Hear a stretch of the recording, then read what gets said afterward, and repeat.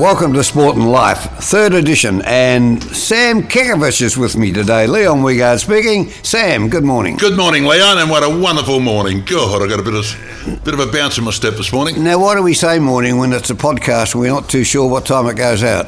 Well, see, Leon, that's why you're the captain and I'm still the aspiring vice captain. Well, I did say good morning, but it's a sad day, really, because John Kennedy passed away yesterday, and a man that we all admired. Well, he's a father figure of our great game. He was larger than life, and what an indelible impact he's made. His legacy is forever will go through the passage of time, you know, from the early days at Hawthorn. And you consider his CV, mate, from a champion player to a coach to heading up the AFL to, you know, some of his orations were legendary, weren't they? Well, the room would, a bit like you, a big, strong voice, and big booming the voice. Walls would shake, and so would the players. There was a chill down your spine, let me tell you. And he was one of the guys. Look, I knew Kanga, a bit like Ron Barassi, I guess, in his heyday. You know, there was a presence about them. They had a sixth sense. When they were in the room, you could sense it. You know, very few people have got that ability, but they certainly did. And when they spoke, you listened. Must have been in the 60s that I saw him. I just haven't got the dates in front of me, but playing at the old Glenferrie Oval or the little school square, God, it was an awful ground. But anyway, against Butch Gale. So that dates it, doesn't it? Oh, does it ever? And they came right up to you then. You could sit round where where Kennedy used to coach from. That's right, in the box. That was right on the ground, and you could get round there. And they were going to that ground. I remember Kennedy, one thing, but the other thing I remember there was Peter Hudson, funnily enough, at that ground. Kicked plenty of goals there. But I'll tell you one thing, Leon, what will remain when we talk about the legacy of John Kennedy, but what other one part of his apparel will remain legendary, do you think? The gabardine overcoat. The gabardine overcoat. That it will be part of folklore. And commiserations particularly to all his friends, and one of those is John O'Mahony. Now, John O'Mahony and John Kennedy played together, wait for this, in the under-18s in the Camberwell YCW. Now, would anyone remember what a YCW is? Now, Dan over there, our producer, do you know what a YCW is? No. Young Christian Workers. Christian movement, There was a CYMS, which is another Christian group, and the YCW. The CYMS, from memory, was a bit older. The YCW were young bucks. Anyway... There was once upon a time we could use Christianity as a talking point and it would be much revered. Now we tend to whisper it in these days. So they played at Camberwell together, and I know John very well. In fact, John O'Mahony is the grandfather of Jared Blair from Collingwood. What a not-even premiership player. A premiership. He walked into a premiership his first year. Ubiquitous little rover he was. Very good player. And John's a lovely man, and he's still with us, and a great mate. In fact, he's the closest friend of John Kennedy, and I tried to get him on the program, but he wasn't confident enough. Just a great man, a great legacy, and as you say, rightfully, condolences to all the family and his wife and the boys. And his son played, his grandson, you know, of course, the captain of the Sydney Swans, and his son was there. They drove up yesterday, John Jr. and his wife. They drove all the way to Sydney to watch his son play his 250th game for the Sydney Swans. Yeah, it's fantastic. Well, John Kennedy Senior, 129 games, which, unless I got that wrong in the research, but didn't seem enough. But in those days, of course, 129 games then would be 150 today, I guess. Every bit of it. It's 18 a year, 18 a season. 18, and they didn't play finals very often. And you see the grounds they played on? Oh, yes. Well, I played on them. You played on them, Leon. Underage, yeah. Now, on a lighter note, Leon, up and down, I guess some good news and bad news. We do cover life in general. The 6,000 sackings at Qantas, you know, those poor people waking up this morning without work. You know, we set our commiserations out to them. They have very hard times as well. I heard Mr. Joyce on the radio on the way in this morning saying that all the airlines have done it. I don't know whether that's the criteria for action, but anyway. Well, I don't know, Leon. And on the other side, you know, the good news and bad news, of course, we won the World Cup for the women in 2023, which is fantastic from two aspects. One for the women, which will be fantastic, and of course, from an economical perspective, that will be a boom for us in 2023. in conjunction with New Zealand, but I suspect that we'll be pushing strongly to have the final played in, well, we were the greatest state once, Victoria. I'm not so sure we're exactly that at the moment. I don't know whether they've made that decision, have they? No, they haven't. I think it's going to be in Australia. That was part of the pact, I think. Anyway, I don't know the intricacies associated with it. Something like 18 venues. It was. And the other downside, just quickly, Leon, because we always used to thump our chest when we were living in Victoria. We were the progressive state, the garden state, the do-it state, the sporting capital of the world, and now we've become the pariah of the world, with another spike in the coronavirus, and now we're testing these little hotspots that have evolved around in certain suburbs, and we've got to be very, very careful. So that's a downside, but we need to be more vigilant and careful, and the people that have been responsible, please take notice that there is a real enemy out there, and we need to be mindful of that. Well, we pussyfoot about this, There's 3 or 4 families involved, and they are dumb. Absolutely, you can't say they didn't understand. No. That's no excuse. God, they say it in 55 different languages, and it's just they just think they're bulletproof. Well, it doesn't discriminate whether you're Yugoslav, Italian, Sudanese, Indian, or whatever nationality. Let me tell you, the virus doesn't discriminate, and please take heed, because we do need to control it, and we put a lid on it again and get the curve right. We can open up our borders and get everyone with a smile on their dial once again. This is Wake up. Sport and Life with Sam Kakovich giving a bit of a speech there to you all, and Leon Wiegard, and a few things in the pipeline, Sam. I spoke to Bill Gibbons yesterday. Yes, the Jericho Cup. And that's been officially launched again, and Bill, of course, is the man that makes that happen. That's going to be held... One of the great philanthropists of Australia, very understated. Yes. A lot of people wouldn't know who Bill Gibbons is. They know who Lindsay Fox is, they know who Jerry Ryan is, and a couple of others, 1 or 2. Billy Gibbons flies on the radar, but equally as benevolent and altruistic as the aforementioned, and does some wonderful, wonderful work for a lot of charities. Will you put those 2 names together again? Because I think he sold his business to Lindsay Fox. He did, and I know the exact, Billy would understand, I won't reveal the exact amount, about 120 million. And he's got a little bit of it left, but he has been extremely benevolent, especially to the Seafarers Union. He bought a building for them, for the seamen, when they were under threat. They couldn't get their building, so he bought them a building and gave it to them. And of course, the Jericho Cup was his own little baby to recognise the wonderful horsemen in the Battle of Bathsheba. Yeah, and have you read the book, Bill the Bastard? Bill the Bastard, I have indeed. They're old whalers that went across there, fantastic. Leon.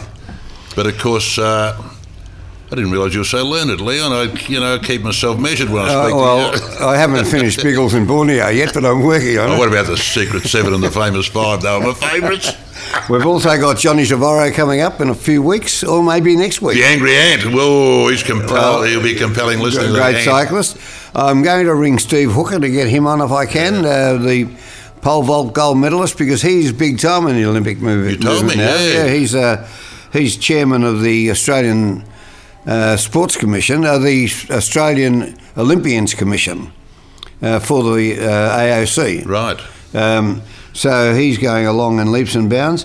And Herb Elliott, the greatest mile winner in the Olympic history, 1,500 metres. Well, it was. And we'll get him too. So, fantastic. But looking at Footscray win last night, and we've got a Scragger coming up in a few moments. We do. The doggies, I'll tell you what, they're compelling viewing the last 2 weeks. The first week they looked ordinary, they were against the Pies. But the last 2 weeks they're good, and of course we have got one of the greatest dogs of all as our guest this afternoon, Leon, this morning or this afternoon, or on our show. And he's going to reveal, he's got a lot to reveal, this guy. He's a multitasking individual. He's a Team of the Century member. He was a Coleman medalist.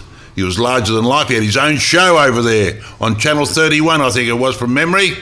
And then got involved as a stockbroker. You don't associate that with too many doggies, but he was. Got involved in that volatile investment portfolio that you more commonly allude to as the punt, Leon. He was the most prominent of satchel swingers. got caught in a bit of controversy, but we'll elaborate upon that a little bit later on. And a lot more. But on that note, I'll hand it to you. And of course, our special guest is Simon Beasley, and we'll join Simon right after this break. Goes across the face. Beasley chips in. It's a mark. There's the siren. The Dogs have won it. With the last kick of the day, Footscray have beaten Collingwood at the Western Oval. Welcome back, folks, to Sport and Life, and we're at the Prince of Wales Hotel in Fitzroy Street, St Kilda.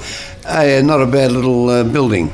Look, it's an opulent edifice, of course, part of the Ryan portfolio, one of many, but done a fantastic job. And what an upgrade it has been, if you remember the old Prince of Wales, which was with, as kindly as you can put it, a din of iniquity and a very colourful venue.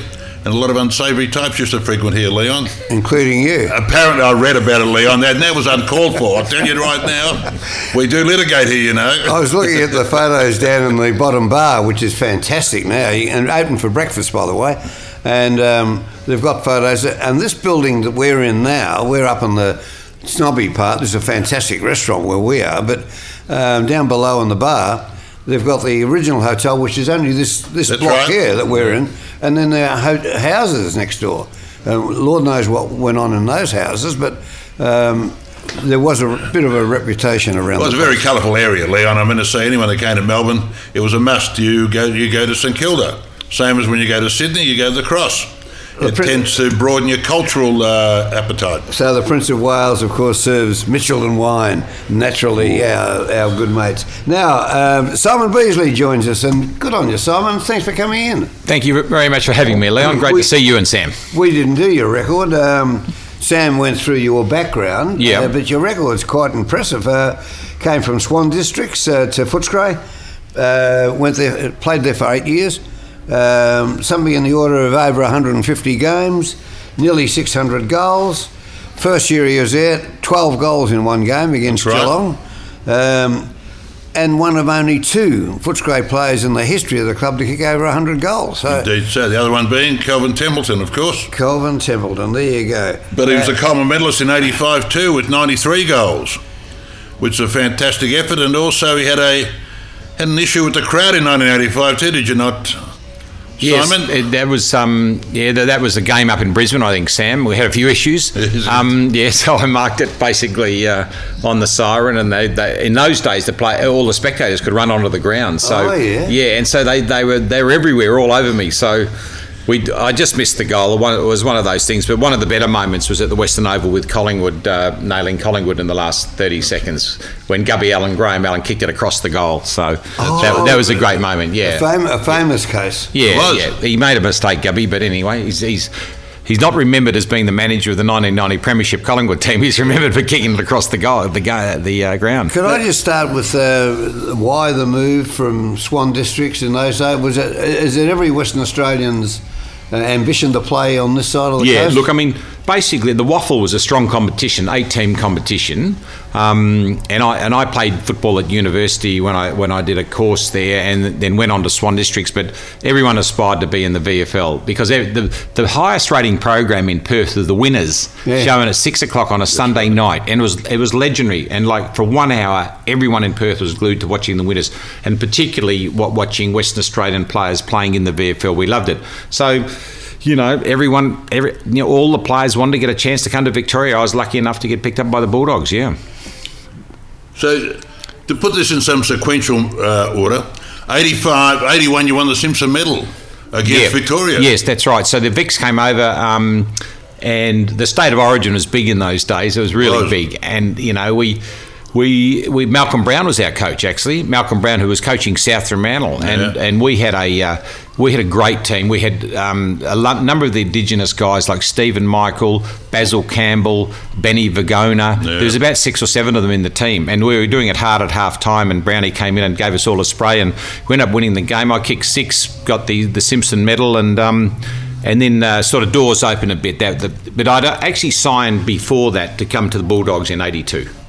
Now, there lies the conundrum. When you came over in 85, you came under a lease agreement, is that right? what happened was that in those days, in the early 80s, each of the club got a Form 4. So they got 2 of them to recruit interstate recruits. And so the Bulldogs had already used their 2, but they bought a form from Essendon.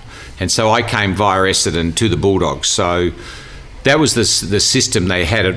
There was no zones or any, if you got an interstate recruits, you could only get 2 a year. So I was lucky to get picked up by the Bulldogs. That would have been an ethical purchase, Leon, buy a Form 4 back off Essendon. There'd be no money change hands there. So in 85 you came across under that basis? I came across in 81. 81. So I started the end of 81. I started training, and then in 82, I played the first game I played at was out at Windy Hill. So I played on Ronnie Andrews. Oh, welcome to Victoria. Yeah, welcome to Victoria. And so Dougie Hawkins worded me up and said, look, don't say anything to him and keep as far away from him as you possibly can. So we got beaten by 120 points for memory. So the interesting thing, you left with Swan District's blessings, obviously. Well, not at least it was legit. Then they wanted you to come back. Yeah, they wanted me to come back. They demanded 50 grand or something from you. Well, they wanted me to come back, but look, I struggled early doors. In 82, the first half of the season was a bit of a nightmare, but I sort of got my act together after that. It was good actually. I ended up with 80 odd goals. Just Malcolm Blight actually. We played North Melbourne the last home and away game, and Blighty and I were equal on goals, and he kicked 10 and I kicked 4. So he got the Coleman medal in 82. So, but I came good in the back half of that year. We've heard about it. Yep. And stayed for 8 years, but I think that faux pas that Sam made before the dates, 85 was the year that. Or why was the lease arrangement raised in 85 and not in 81? No, the Swan Districts were trying to get me back when I was struggling in 82. It was nothing to do with 85 because we killed them in 85. We finished third. Mick Malthouse came to the club in 84. Past after Bluey Hampshire. Gave it away, and so Mick bought an influx of interstate recruits. He got a number of Western Australian recruits came across. Tony Bahagia came from Essendon. Jimmy Sewell, Ian Williams, Murray Rance played, Andrew Purser played, and then we got blokes from Richmond and Carlton. And so Mick was able to sort of get a team to gel, and all of a sudden we're off to the races. Well, talking about off to the races, why wouldn't that 50,000, which was the transfer fee, why wouldn't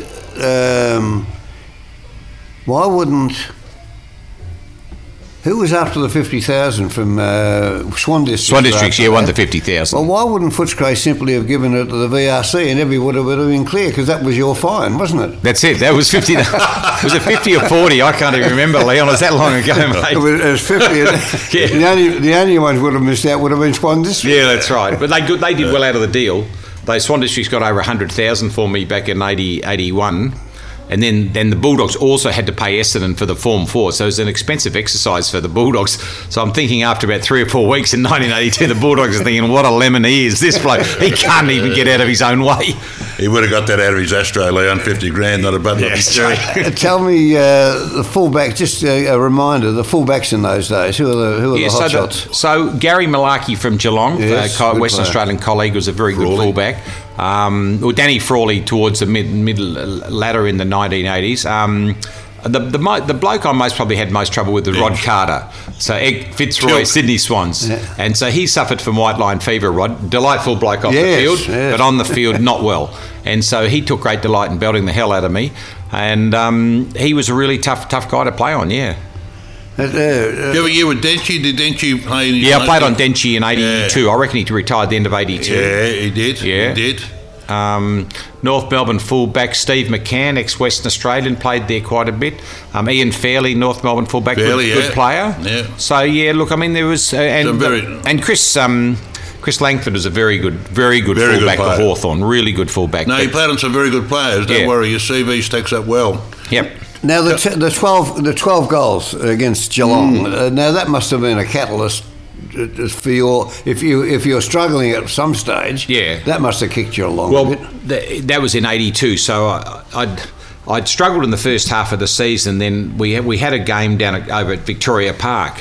And I kicked 6 at Victoria Park, and I thought, if you kick goals in Victoria Park, you can kick goals in you can kick goals elsewhere. So it was a confidence thing, Leon. I was down on confidence early. The club was getting belted. Roy Hart was the coach early for about 4 or 5 games. Then they gave him the flick, and then Bluey Hampshire came in, and so I got a bit of confidence. You know, it's like you just get into a role and end up kicking 12 against Geelong that particular season. Yep. How'd you find Mickey Malthouse? He was really good, really good. Like Mickey, he was only about 3 or 4 years older than me. Yeah. And we got on really well, and he was what the club needed, and tough. Well, tell me why the other West Australian figure you had there, Brad Hardy, a Brownlow medalist. What was the angst, and why didn't those two never get on? Well, Brad, of course, had a brilliant 1985, and he was everywhere. And I think in the preliminary final of '85, playing Hawthorn, Brad had been brilliant for 3 quarters, and Lee Matthews, he carved Lee Matthews up, and Jeansy brought Lee Matthews back on the ground at the 12-minute mark of the last quarter. We were about 2 goals in front, and Brad was supposed to be on Lee, and I think he went missing, and so Lee kicked 3 or 4 goals in about 5 minutes, and the game just turned on its head. And then the following year, in 1986. Mickey and Brad had blues. Mick wasn't happy with his defensive game and this and that, and that was when the conflict came about. But isn't it amazing, Leon, in football, how these pockets of acrimony linger. To this day, Brad Hardy regards Mick as public enemy number 1. It's crazy. It's crazy stuff. It's nonsense. In football, I'm going to say there's such a privileged lot to have the ability and have the capacity and to be able to be a part of something so unique that you leave it in a state of anger. I can never comprehend it, how the olive branch has never extended. It's probably been extended by Mick, I don't know. But it's life, isn't it? We're talking about any life. group, a football club would have, say, 50 people that you would have been closely associated with. Well, any group of 50 people that you know, you're going to have a couple that you don't get on with. You're just not aligned with, somehow. Yeah, we don't have a manic obsession where you say, I hate this guy. You move on. That's right, yes. I can never understand those pockets of absolute bitterness that linger and eat you away. Yeah, and I'm sure it's eaten Brad away. I know.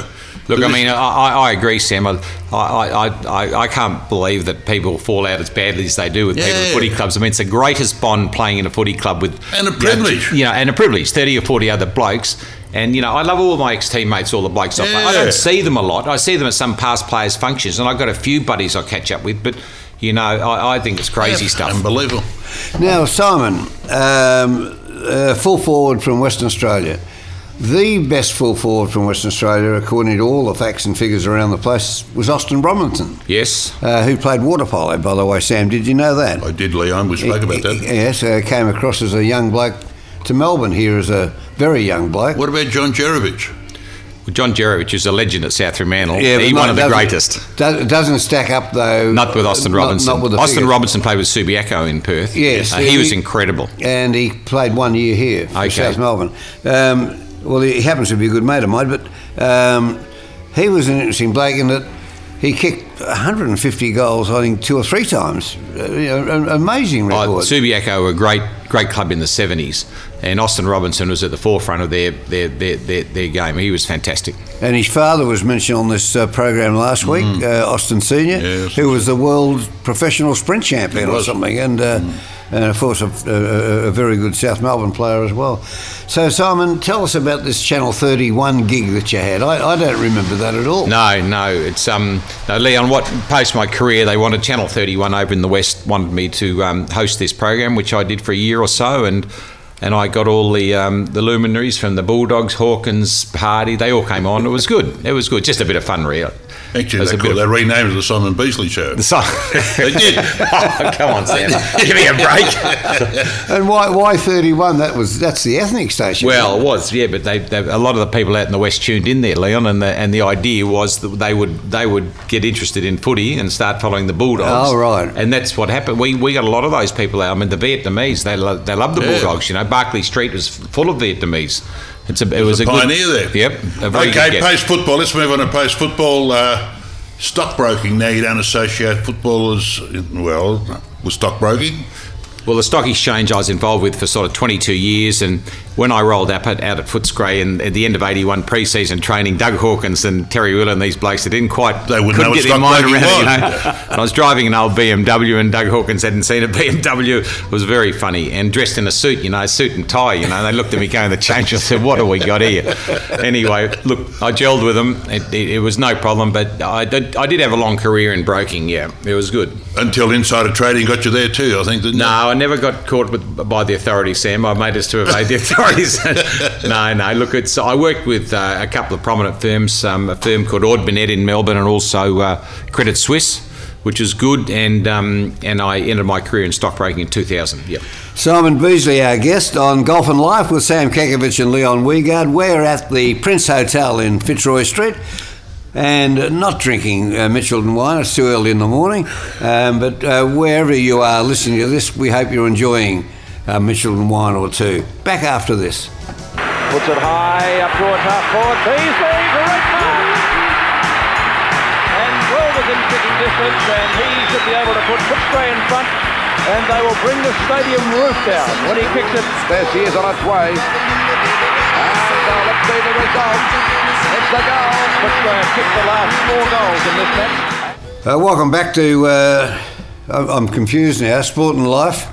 I called it Golf and Life once. Well, part of sports golf, Leon. Well, I used to do a golf show on radio. Well. And enjoyed that immensely. In fact, I'm having a game of golf today. Well, there you go. There's no rubbers on our pencils, Leon. down at Moonar Links, which is on the peninsula. It is, and a healthy drive for you. They had the Australian Championship there a couple of times. Our guest today is Simon Beasley, and a very welcome one too, Sam.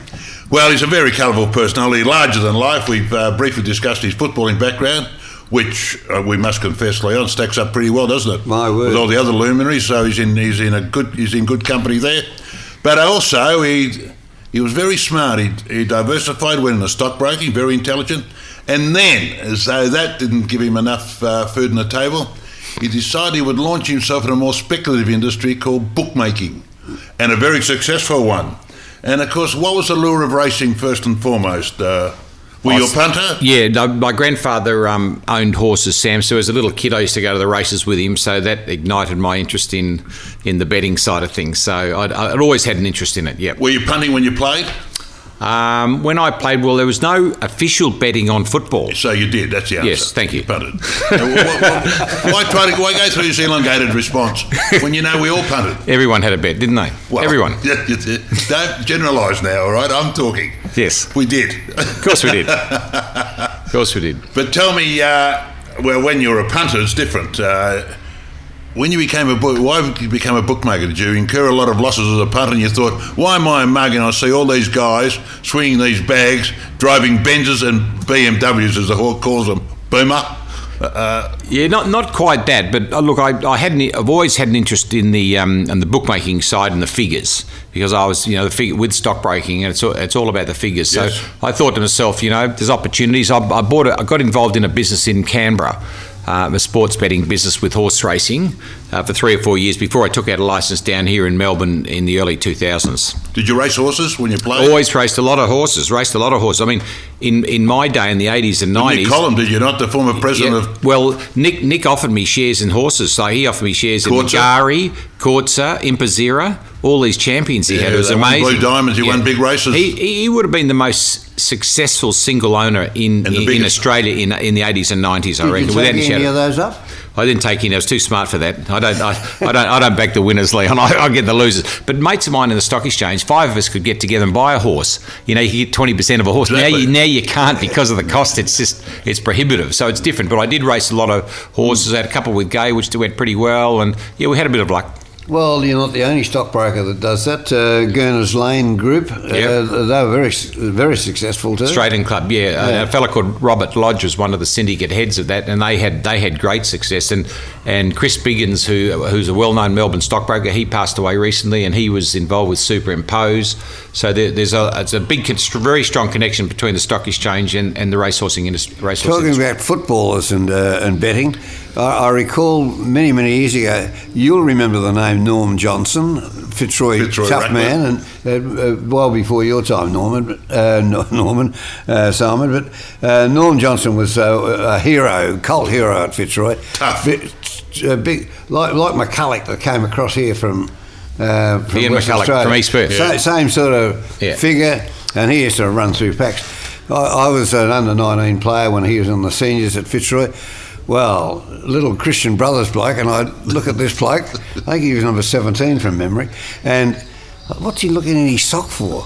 He's picked out the racing, they used to put the racing in the football record, and checking all the results while the football game's going on.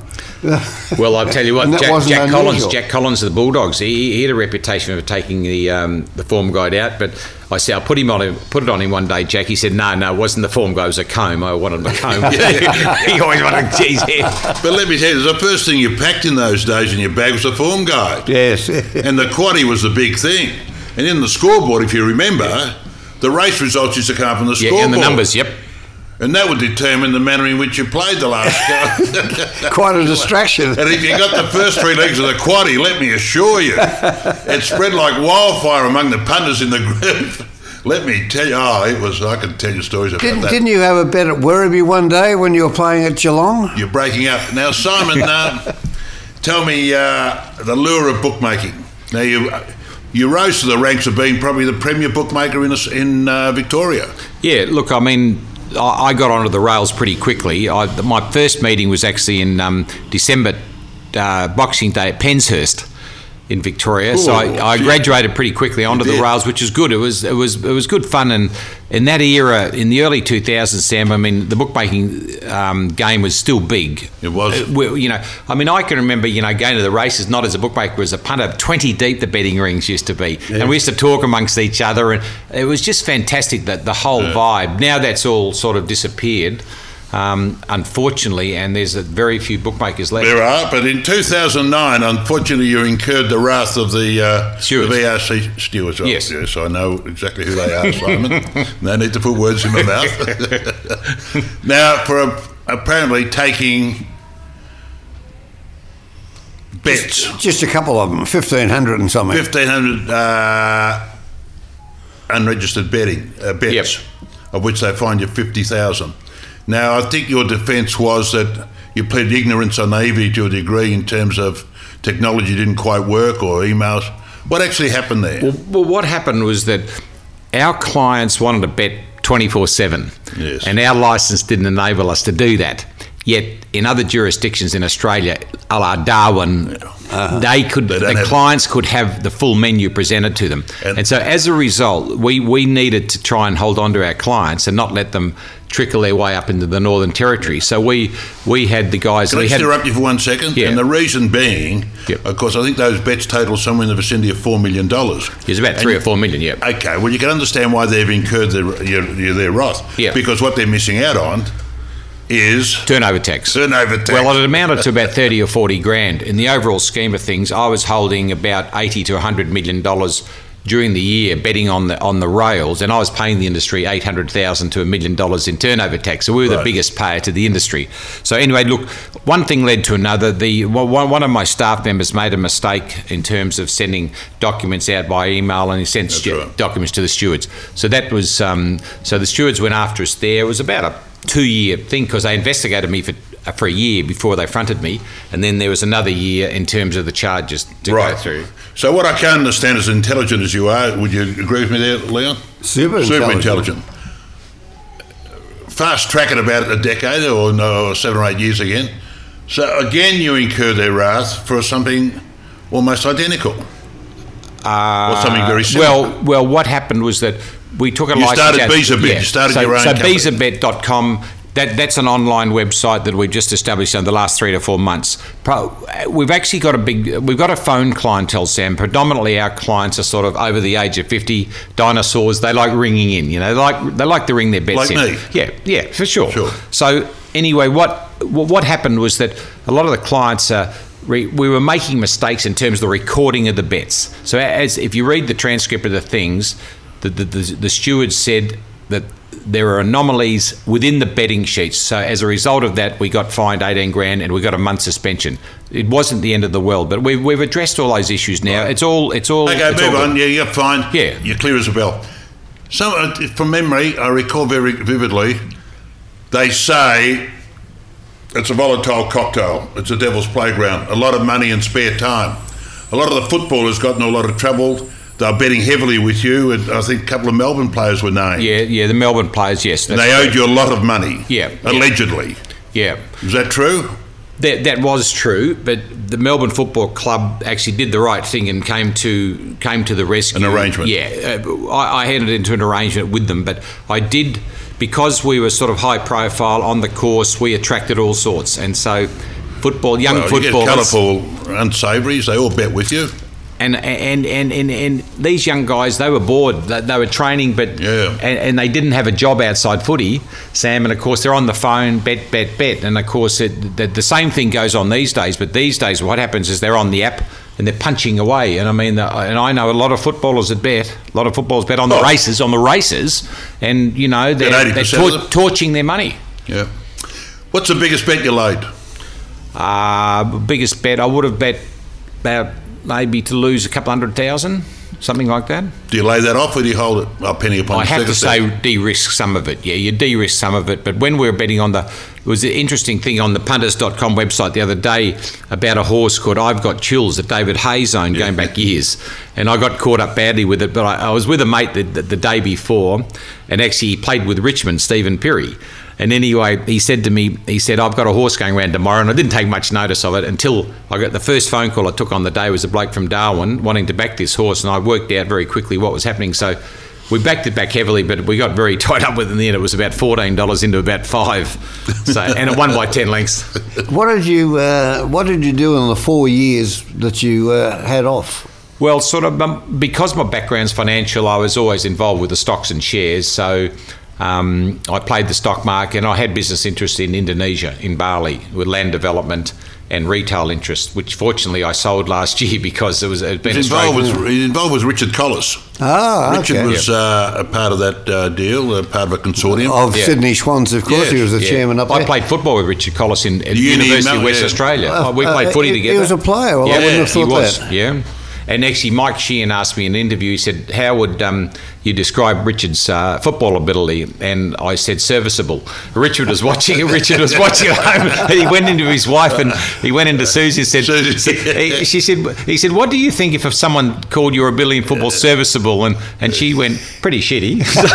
So anyway, he's never forgiven me. Never forgiven me. The guru, he's a guru. Oh, yeah. You've got to feel sorry for other members of the racing fraternity that get a holiday like that, because jockeys and trainers in most cases haven't had the training. Yes. And we've got the case now of guys driving taxis because they've been nabbed and they just haven't got something to fall back on. And it's a good lesson for our footballers that you spoke about. If you are a bit hooked on the punt, for goodness sake, make sure you've got some training to do something. You're only going to play football for 10 years at the best.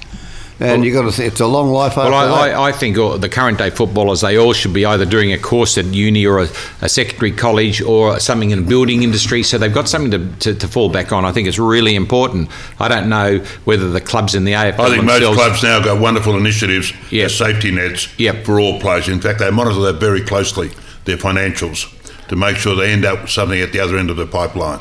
Yeah, well, that's good. There's obviously always going to be one or two going to fall through the cracks, because there's going to be that element. But predominantly, the AFL or the clubs in themselves should be commended in that regard, because in our day, we had no safety nets. Nothing. It was catch and kill your own and fend for yourself and take responsibility. That's a bit different these days. Simon Beasley, our guest, with Sam Kekovich and Leon Wiegard on Sport and Life. And Simon, just back to football before we close. The Bulldogs, a fantastic result last night against the Swans. They're looking all right.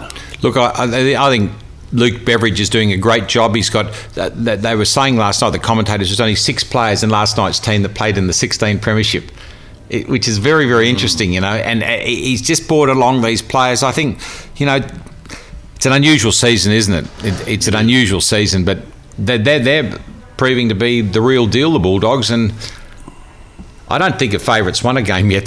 Collingwood beat St Kilda. It's about the only favourite. Well, even that was line ball at the start. Line ball, yeah. There was even each of two, I reckon. I've never seen a season like it where the number of upsets and every team can be beaten on the night. And I thought the Swans would turn up last night because all the money was for the Swans. All the experts are saying the Swans, but no Swans. What about the season in general? What do you think of it? Look, I think...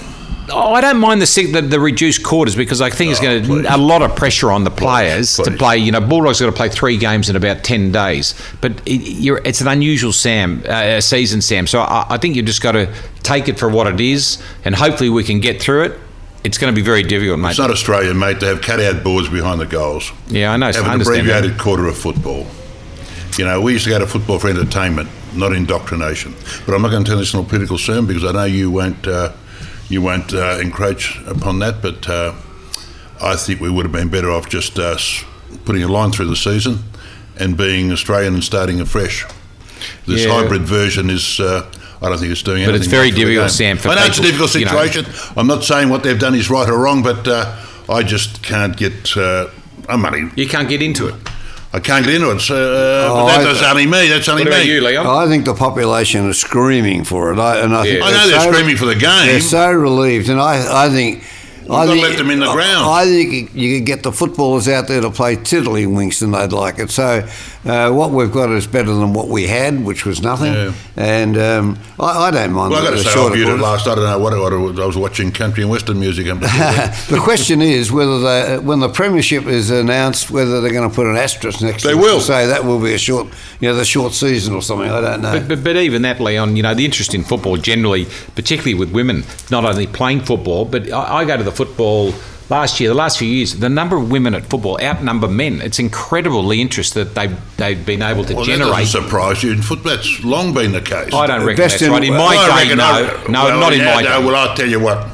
When the AFL sit down and do their marketing strategy, let me tell you, the first priority is what's appealing to the women.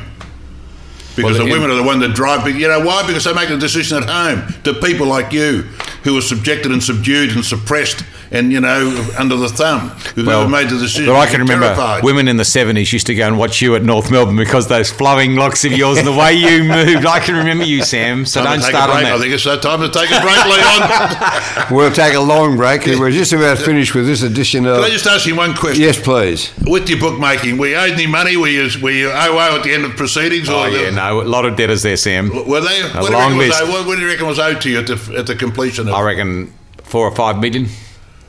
Uncollectible money. Yeah, a lot of my mates. What about seafood? Did you get any seafood or anything like that? Yes, I did get a bit of seafood out of interest. Well, I won't elaborate on that. Thank you, Sam. This has been Sport and Life. Sam Kekovich. Our guest today is Simon Beasley, and it's a great pleasure to have you along. Thanks for having me, Leon. You're a good man, and I might say Simon is a member of our Vang Sang Club, and he is a very erstwhile member too.